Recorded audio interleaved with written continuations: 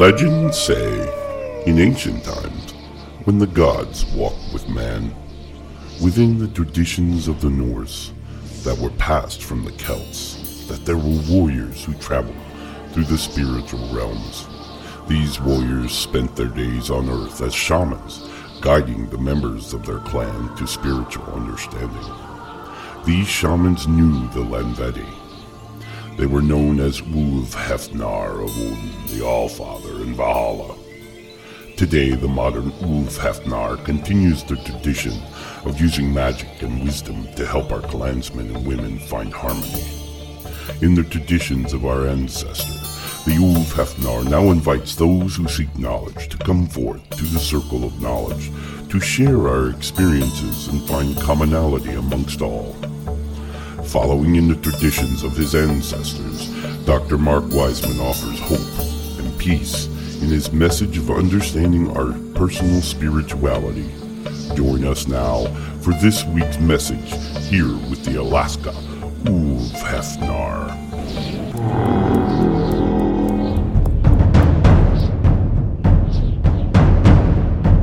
Let us call upon the House of Odin in Asgard, that he and Freya will hear our desires and provide us with their favor.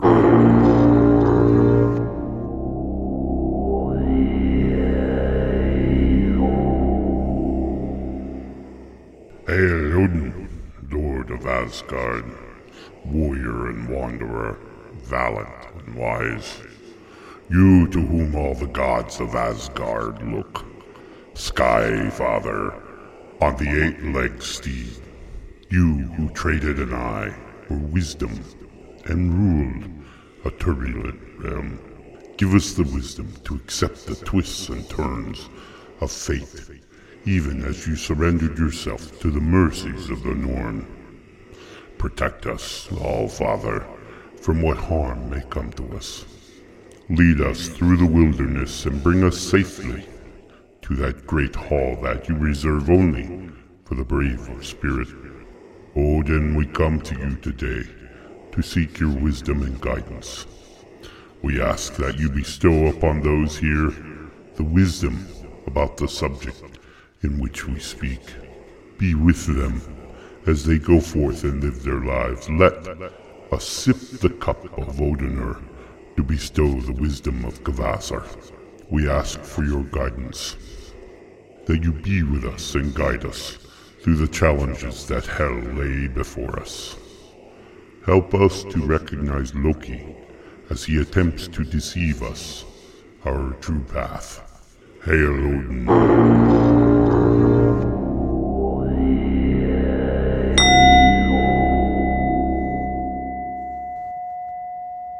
There once was a time, way back in history, long before the Jewish peoples of the Middle East began the practice and control of their people's understanding of the mysterious forces of the world.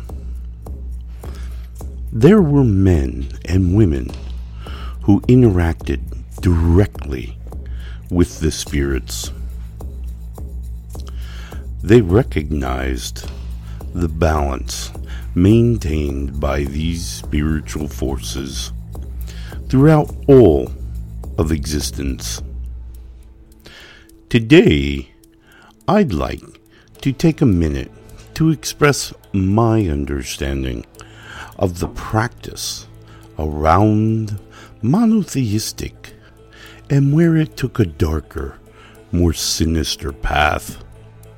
Now, before one gets upset, I understand the recognition of a singular deity figure. I get it. However, knowing what you think you know about your deity, don't you think it might, just maybe, be a little arrogant to think that he, she, or they have only one presence? Could the same deity be viewed from maybe any other angle? Maybe in another form, or even a different way altogether. For most of the world's population, the idea of a religion seems to indicate some sort of spiritual connection. This is not the case, as there are many tasks we do each day religiously that are not, at any point, spiritual in nature or intent.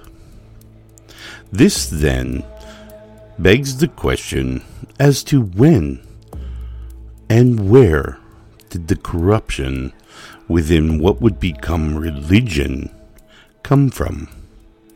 To begin a discussion on this topic, let us travel back in time, back before Judaism came from the lands of the Middle East, in the days when local individuals would interact with the spiritual forces of their world directly, as was the expected norm of that day. While their immediate ancestors had witnessed tasks committed by the deity and interacted with the spirits of the lands personally, just as importantly, they recognized that natural phenomenon happened all around them. These were those tasks and events that were included in what many indigenous tribes come to refer to as the mysterious powers. So let us spend a minute and discuss the idea about all roads lead back to Rome, whereas all identified deities are the same entity. While many have approached me about the idea that my gods are a sin against their quote-unquote one true God, and therefore not worthy of a place in their described heaven, they are looking at the idea of a deity with a very narrow view. There are thousands of debates I can have with that statement, and certainly against a steadfast belief that this is the only manner in which it can be true. I mean, really, how egocentric and single-minded can one be? The idea that we each gaze upon our recognition of a deity or spiritual entities with the same singular, laser-focused ideology is absolutely ludicrous. This is the predominantly male human mind's self-absorbed view of a theology, as we know that the early church leadership was primarily old white men. If your God is as infinite as you say, then he, she, or they would be visible by all different parts of the world, who then would use their native tongue to describe and address them. Therefore, each of the millions of different perspectives see this deity in a little different way. In much the same way the peoples of Central Alaska view the Great One, or Denali, differently, depending on whether you see it from the north, looking south, the south looking north, east looking west, or west looking east. It may look very different from each of those points. This, too, is the way with viewing our spirituality.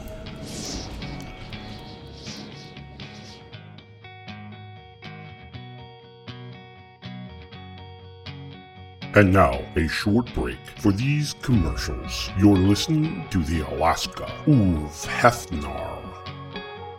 Welcome back to the Alaska Uv Hefnar. As I mentioned before we went to break, that this too was the way of viewing our spirituality. Making it a parallel to looking at Denali here in Alaska, the highest peak in North America, and looking at it from these multiple different directions. It may look very different from each of those points. And I was saying that the similarity is in the way we view our spirituality, guided only by our ancestors and the land spirits, or Lenvedi. It matters very little the label that our finite minds attach to such wondrous beauty of a deity. It only matters the love we feel from it, and the love we pass to others. As we seriously ponder an idea of a single entity to guide and care for our human forms, let's discuss the influence of land spirits. Now, many people have told me that these spirits are the angels and demons that affect our perspective in life. However, I am here to say that that is just not the way it is. The Lenvedi are all of those consciousnesses that exist on the physical plane that are not human, or that currently do not reside within a physical form at all. Between the entities that my ancestors called the Lenvedi, or spirits of the lands as others have called it, and those entities who have passed beyond the physical form, we are surrounded by entities who offer healing and wisdom at our request. At the quantum level of our physical existence is the energy particles that are transferred between these spiritual entities and our spiritual self, which, as you may recall, is at the center of our physical self. It is this energy transfer that our brains can interpret as either healing or ancestral experiences that our mind uses to form our wisdom. It is this transference that then has the potential to alter our very DNA. The building blocks for the physical body to replace dying cells or even dead cells throughout our body.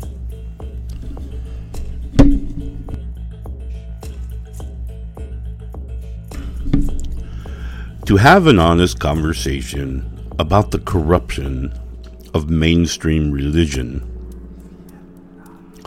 we have to speak about the dirty stuff, or the reasons, the realities about what made these mainstream religions take hold in the general psyche of the world's population, and the negative effects they would have for hundreds of generations. While the reduction in necessary considerations possibly aided in its mass adoption, the unique perspectives created by intimate relationships with the spiritual entity was intentionally drowned out, and in most cases identified as calls of evil. This truly marked the point in history where the general population began to lose their connection to these spiritual entities and energies. I've mentioned before, but the first of these dirty parts was the societal application of guilt and shame. While this was not the first time this form of behavior control was used, it was the first time it was used on the scale that it was. The idea that many of the applications of shame on others was a direct need for the church body to increase its membership and reducing the conflict. By applying shame on those who didn't comply, we witnessed the first time in history where the effects were propagated from all directions. Parents forced it on children, and children inadvertently forced it on parents, as was the master plan of the use of shame. Throughout the millennia, this would become the single largest factor in the adoption of these new practices. By ensuring that the population instituted the intrinsic cycle of negative guilt inside caused by the shaming, the church leadership was able to manipulate the acceptance of these new societal control mechanisms. Throughout the generations, this idea of public shaming and negative psychology is what fostered the people to be divided and ultimately controlled by the upper classes within the church organization. In most cases, this gave the church leadership the license to kill hundreds of thousands of peoples throughout the millennia, as well as exerting dominance over many groups of peoples. The ability to pit the population against each other allowed the church to have a comforting effect for those underserved. Just as importantly to know here, it was the perceived injustice that the early church had created that allowed them then to be perceived as catering to these subclasses. This created segregation that remains in many different lands of the modern day. The next negative effect would be the idea of a general population maintenance system that is installed as part of their core teachings. This meant that there wasn't any flexibility in the behavior of the participants. As we may remember, Martin Luther was considered a heretic during the Reformation, essentially breaking up the early Catholic Church to form the Lutheran following. This maintenance became known as the conform or die methodology, which has led to the thousands of spin-offs that have, convoluted the spiritual realm. These manipulations are simply a byproduct of the rebellion against the intolerance, embraced heavily by the church.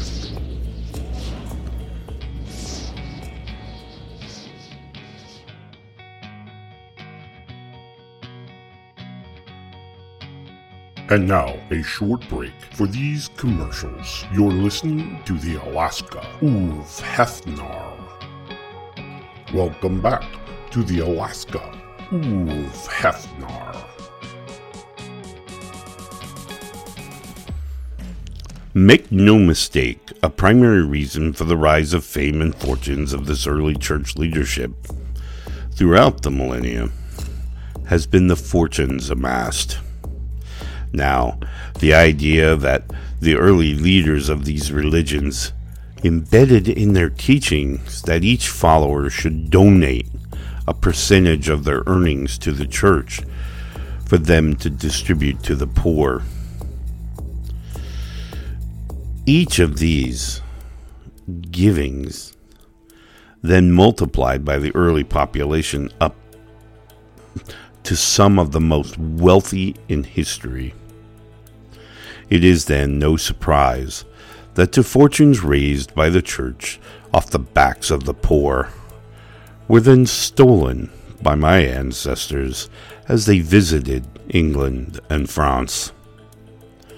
These spoils were then redistributed to the clan, making some well-to-do, but paving the way for safety and security, especially for the 250 plus years that my ancestors involved themselves in helping the church properly distribute the wealth, instead of hoarding it. Many of the ruling classes throughout history have been drawn to enforce this new religion because this potential of including church wealth in state wealth. This inclusion has led to many wars and conquering throughout the existence of the church. To change our direction with this conversation and finding a better way forward, I would like to think about the perspectives around our puddle. Let us think momentarily about our spiritual beliefs as that puddle. In its natural state, the puddle is clear and allows us to see through the water to the bottom, able to clearly inspect what keeps the puddle from draining away. However, when someone throws something in the puddle or steps in it, the water becomes murky and blocks the view of the foundation beneath. In much the same way, our spiritual beliefs are clear and we can make sense of them and sense of all things until a contrasting belief is thrown into our processing. And all of a sudden, we are unable to see why we believe what we believe. Each living form sees their spirituality connection a little differently.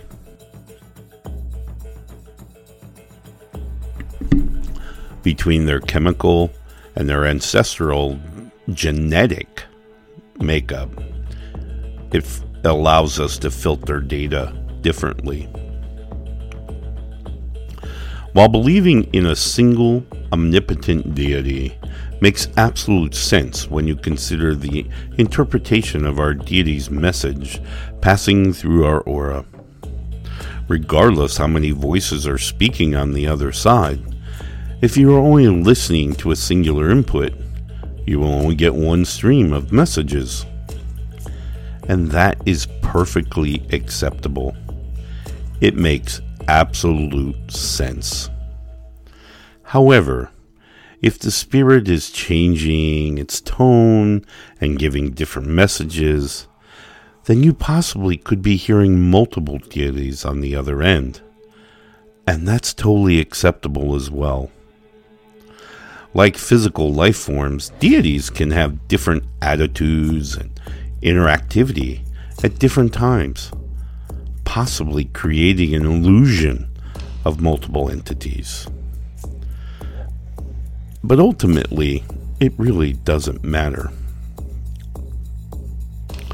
What does matter is our understanding that it is our spirit that moves us, irrelevant of deities and spiritual entities, as we too possess a spiritual self that we may connect to and from many other entities around the world, even off-world.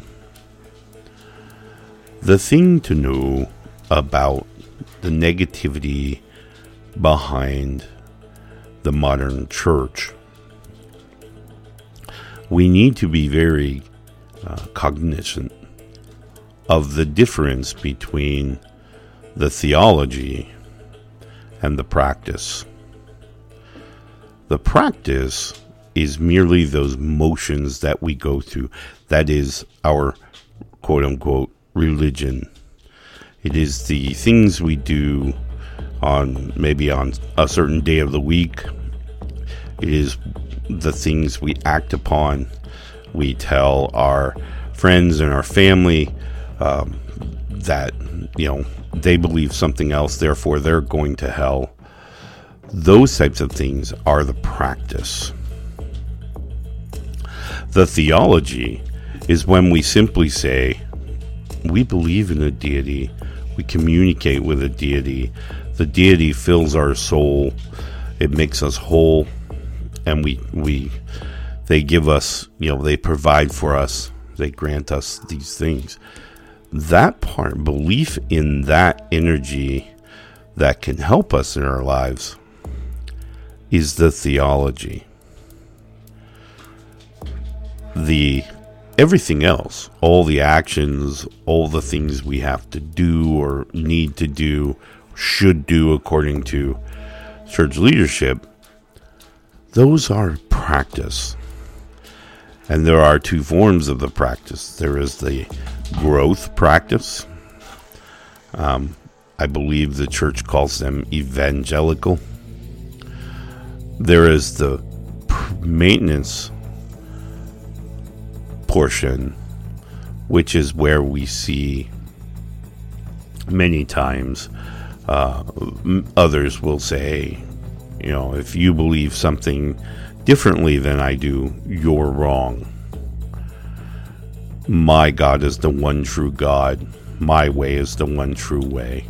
Everything else is evil. It's bad. You're going to hell. Those are all mechanisms of a practice. And those are what I believe is what created many groups, particularly more satanic or anything in rebellion against the Christian church. Christian being a lot more kind of a public target, but they're a public target because of their history. So it's kind of a double-edged sword. My point here is we need to look past the practice and understand that monotheism, polytheism, or atheism, these theisms is our personal relationship with a deity or deities and a spiritual realm and spiritual entities. It would be very akin to me visiting your home and telling all your friends that they don't really like you. They just like what you're doing for them, whatever that is. It's a very much the same kind of idea.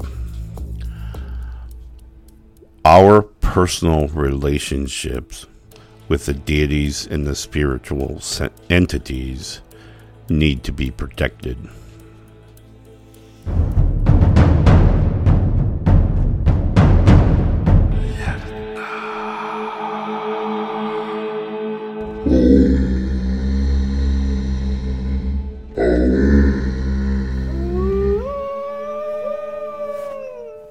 This has been a podcast by Outlaw Productions.